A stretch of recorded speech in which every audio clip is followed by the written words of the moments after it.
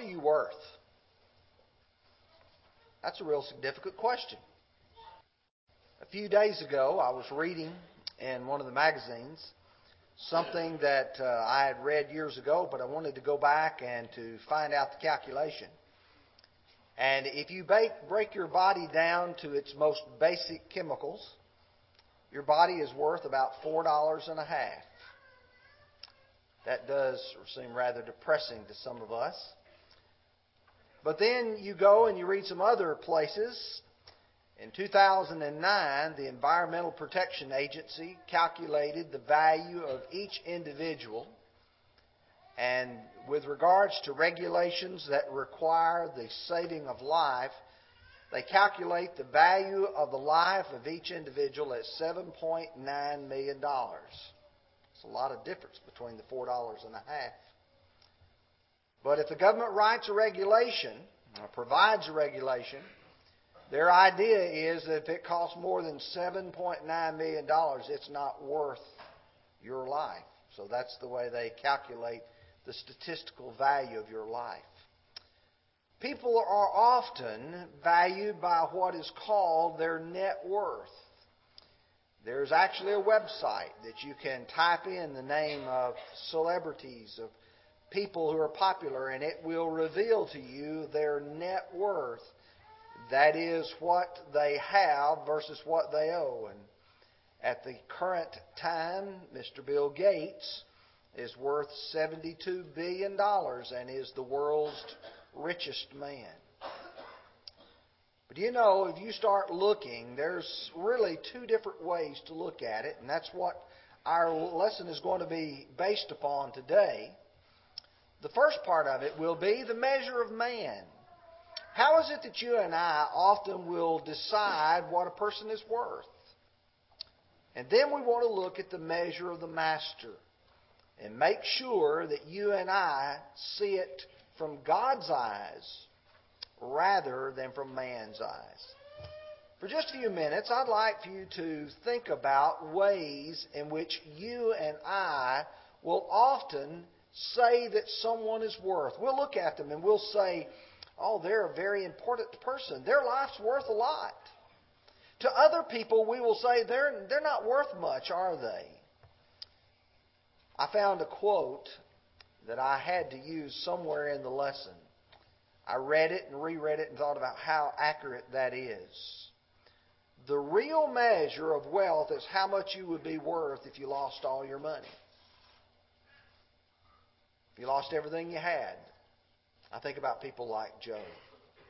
But the truth is that many times we look at a person's worth and we calculate and we let that translate into our minds as to whether or not we will treat them in a certain way.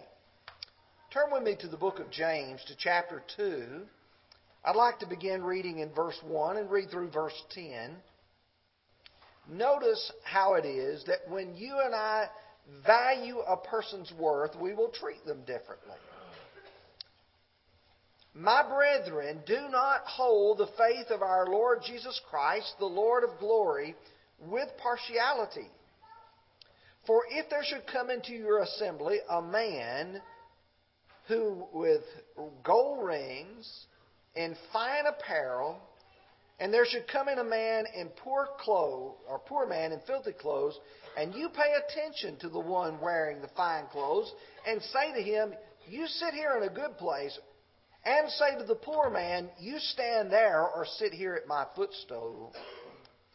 Have you not shown partiality among yourselves and become judges with evil thoughts? Now, before we finish the reading, I want you to notice the way that James phrases this.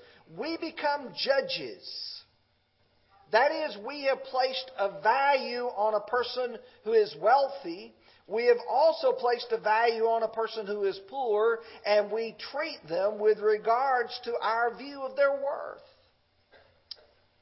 James says, listen, my beloved brethren, has God not chosen the poor of this world to be rich in faith and heirs of the kingdom to those He has promised to them, to those who love Him?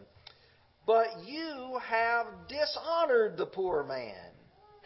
Do not the rich oppress you and drag you into the courts? Do they not blaspheme that noble name by which you are called? If you fulfill the royal law, which is according to the Scripture, you shall love your neighbor as yourself, you do well. But if you show partiality, you commit sin and are convicted by the law as transgressors.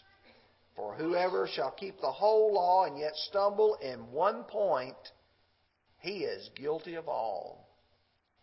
You see, our valuation of people causes us to treat them differently, and James says such is a sin. If you'll turn with me now to the book of Psalms, to chapter 49, we'll pick up with verse 6.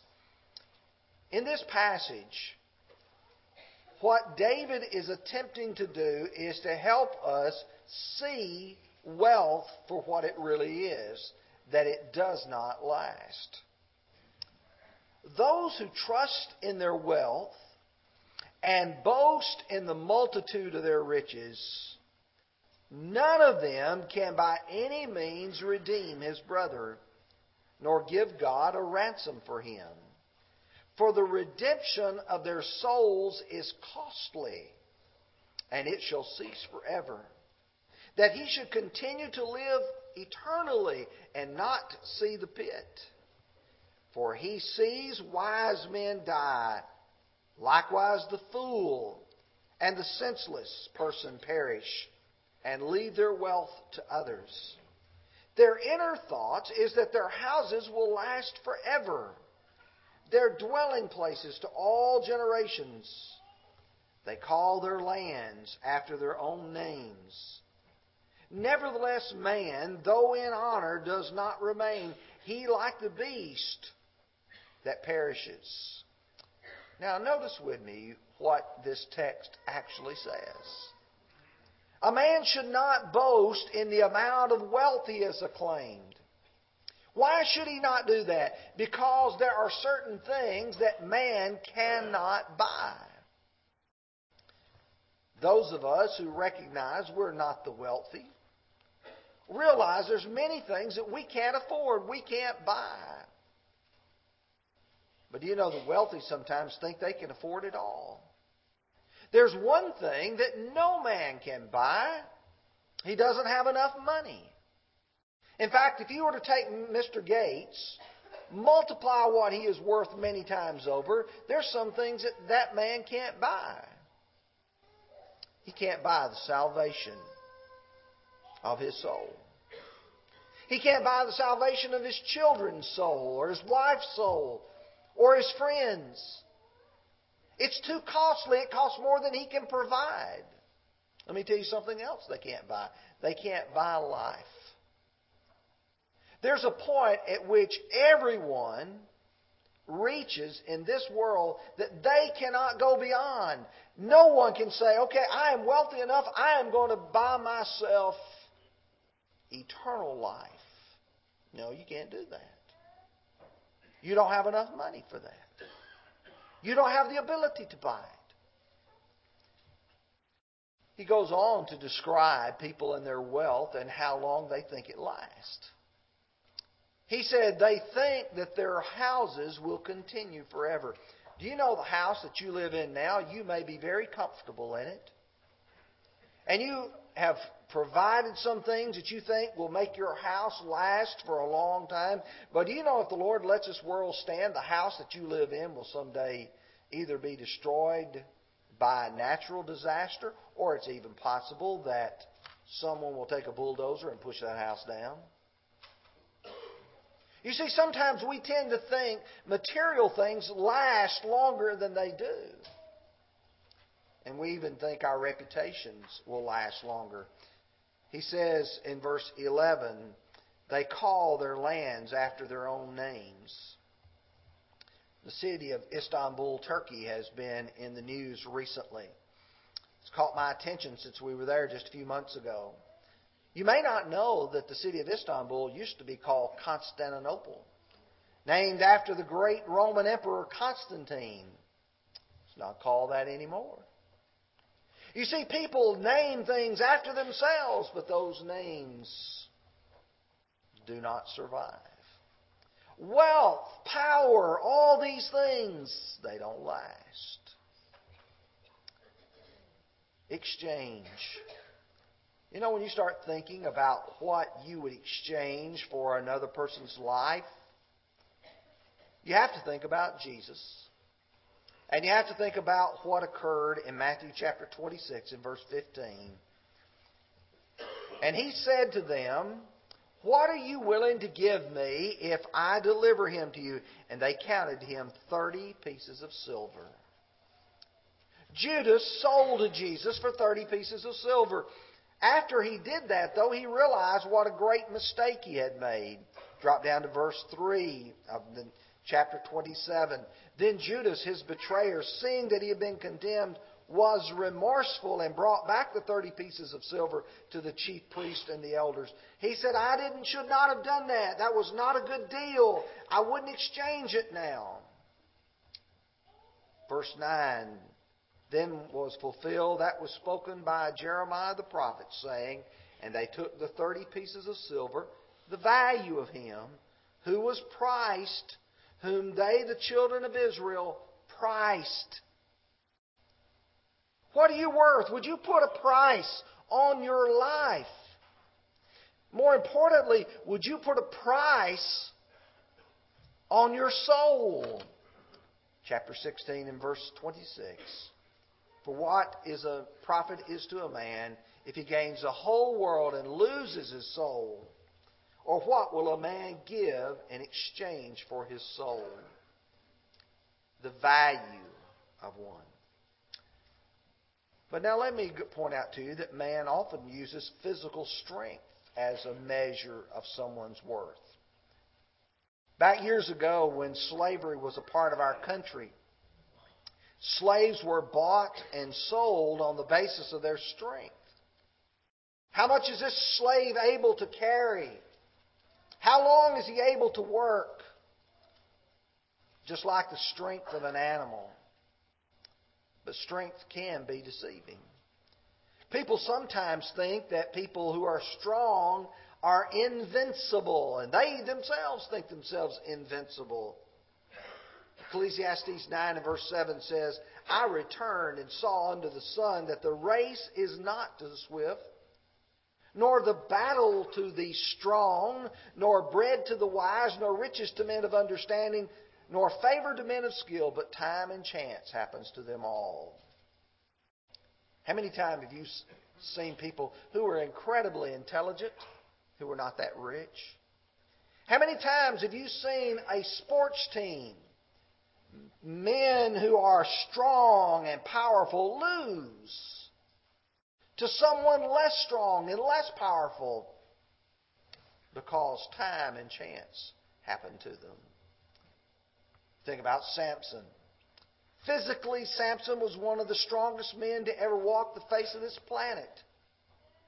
And yet Samson was a man of many foolish choices and died as a humiliated man in his strength. Goliath. I think about that man, how invincible he must have seemed to himself and to the Israelites.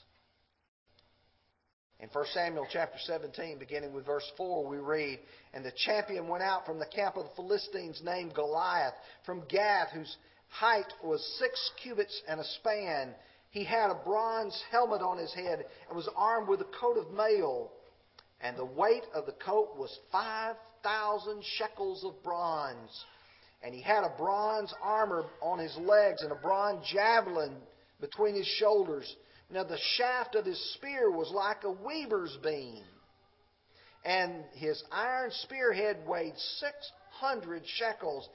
And a shield bearer went before him." You think about this man, how towering he was. And when David came out before him, he laughed.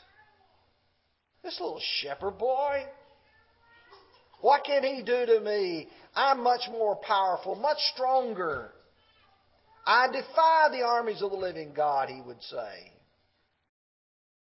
And you know what happened to that giant? David killed him. You see the worth of someone. Who do you want to serve you? You want someone strong and powerful. You want a Goliath, but he can fall as well. Let me go a little bit further. Man often measures intelligence as regards to a person's worth. Listen to Solomon as he looks at life, the intelligent, the smart people, if you will, versus those who are less smart. He said, "Then I turned myself to consider madness and folly. For what can a man do who succeeds the king? Only what he has already done. Then I saw that wisdom excels folly as light excels darkness. The wise man's eyes are in his head, but the fool walks in darkness. Yet I perceived that the same event happens to them all. So I said in my heart, as happens to the fool, it also happens to me. And then why was I the more wise? Then I said in my heart, this is also vanity. For there is no more remembrance of the wise than the fool forever, since all that is now will be forgotten in the days to come. And how does a wise man die? As the fool." Let me ask you, who was the wisest man who lived in 1950? Some of you might venture a guess.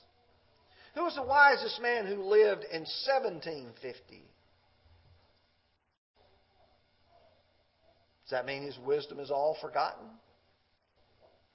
How did he die? Just like the fool did. That's what Solomon is trying to say.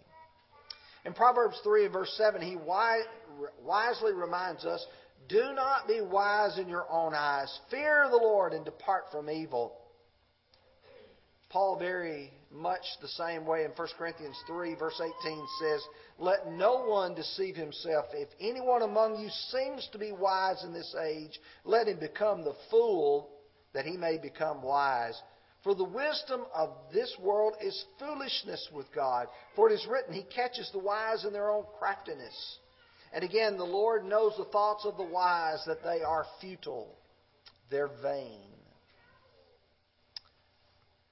Man often has devised a false set of standards to measure his own worth, to measure the worth of other people, to look at other people and say, they're not worth anything. Or those people are worth a lot.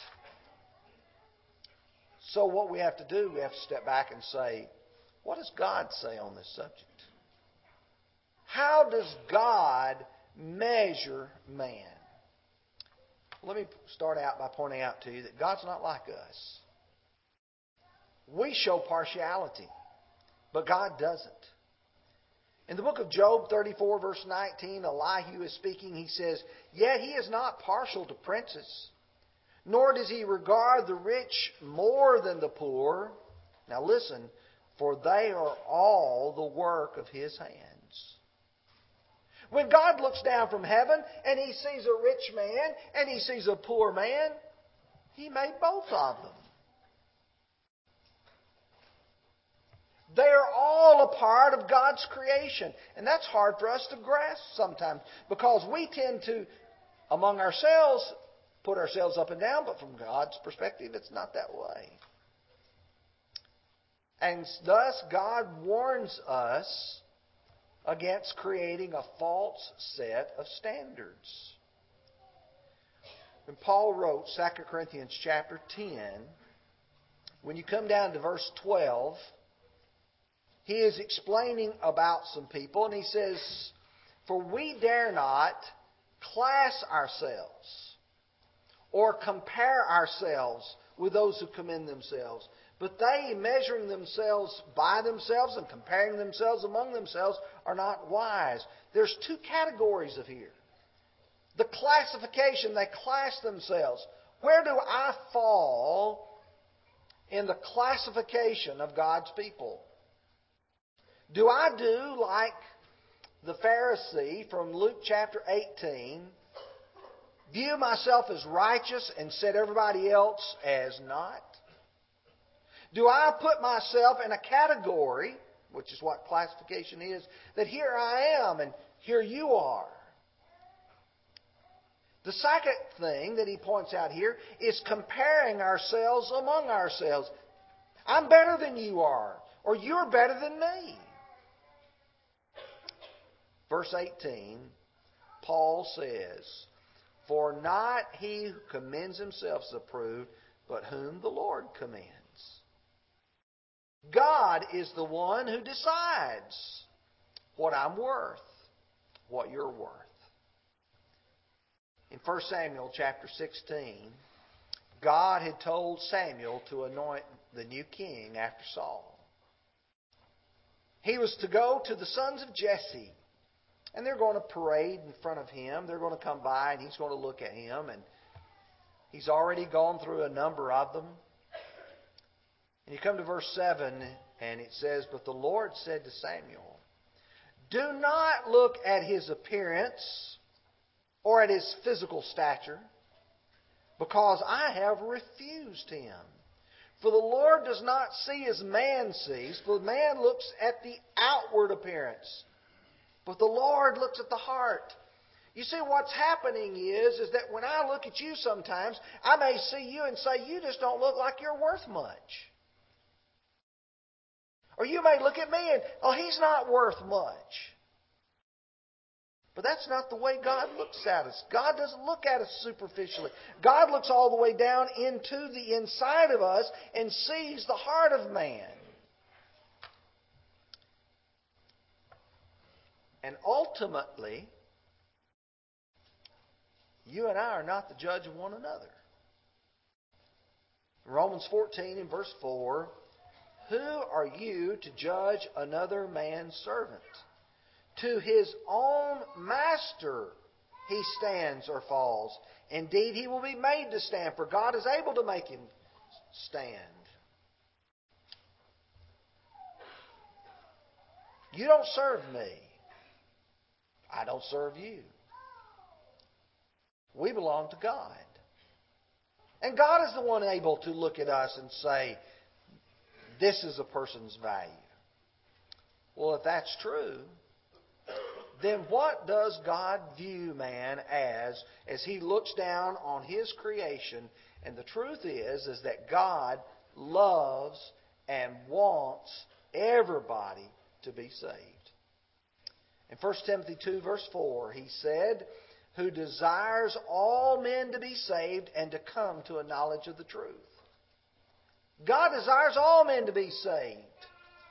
The rich, the poor, the educated, the uneducated, the white, the black, the brown, the yellow.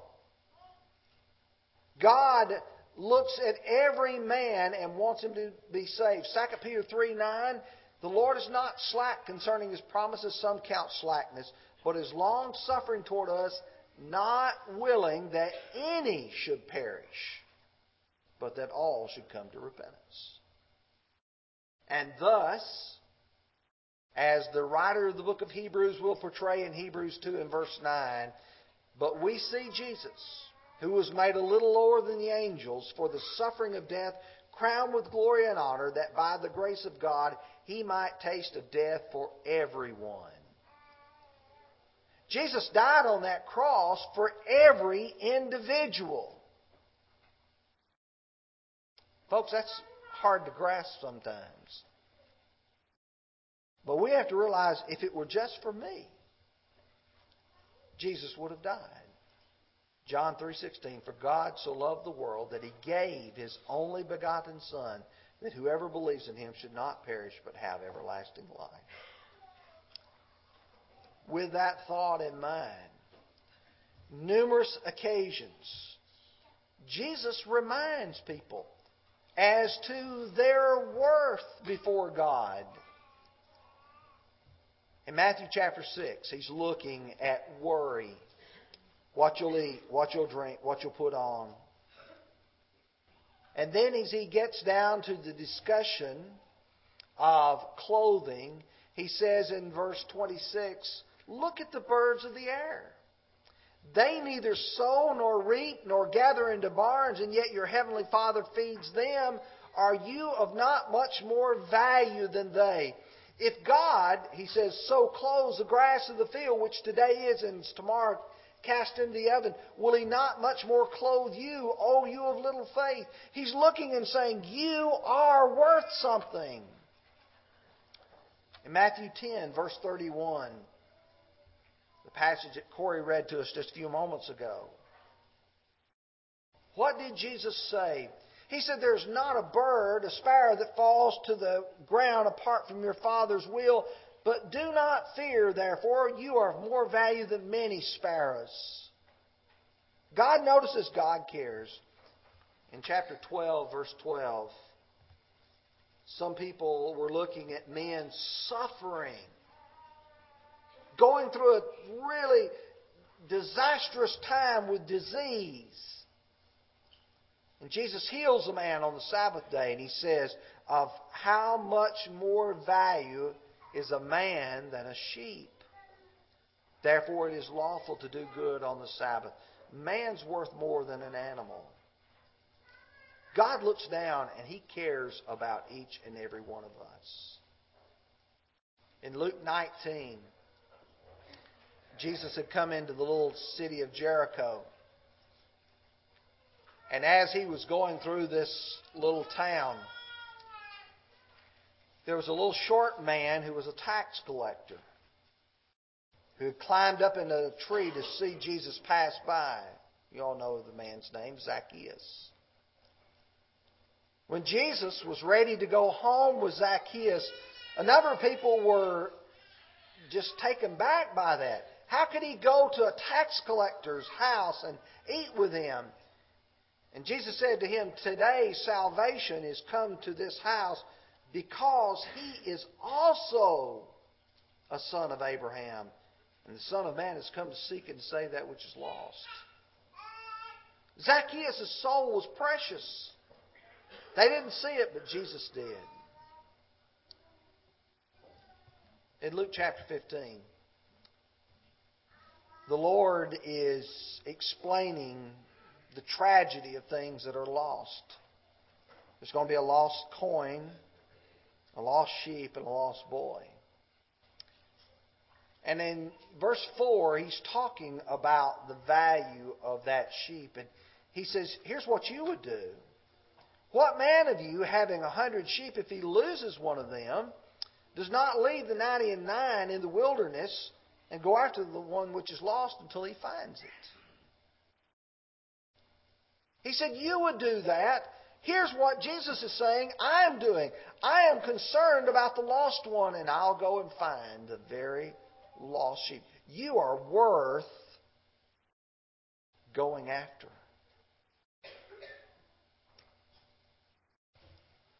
You are of value. You're valuable to God. He prizes you. He treasures you. Folks, that's something important to understand. You have value yourself and are worth saving. Sometimes people says, well, God doesn't notice me. I'm not important to anybody. Yes, you are. You're important to God, and you're important to yourself. And the greatest thing that you have is your eternal soul. And if there's anything that I could be able to say this morning to try to motivate you and encourage you to not let this opportunity pass,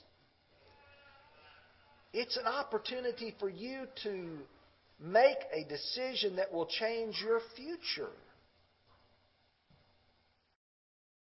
You can decide to become a child of God and be saved eternally. You do that by believing in Jesus, repenting of your sins, confessing that faith, and being baptized. Oh, that you would make that decision this morning. If you are a Christian, sins existing in your life, you need to take care of it. Would you not deal with that this morning? Would you come while together we stand and sing?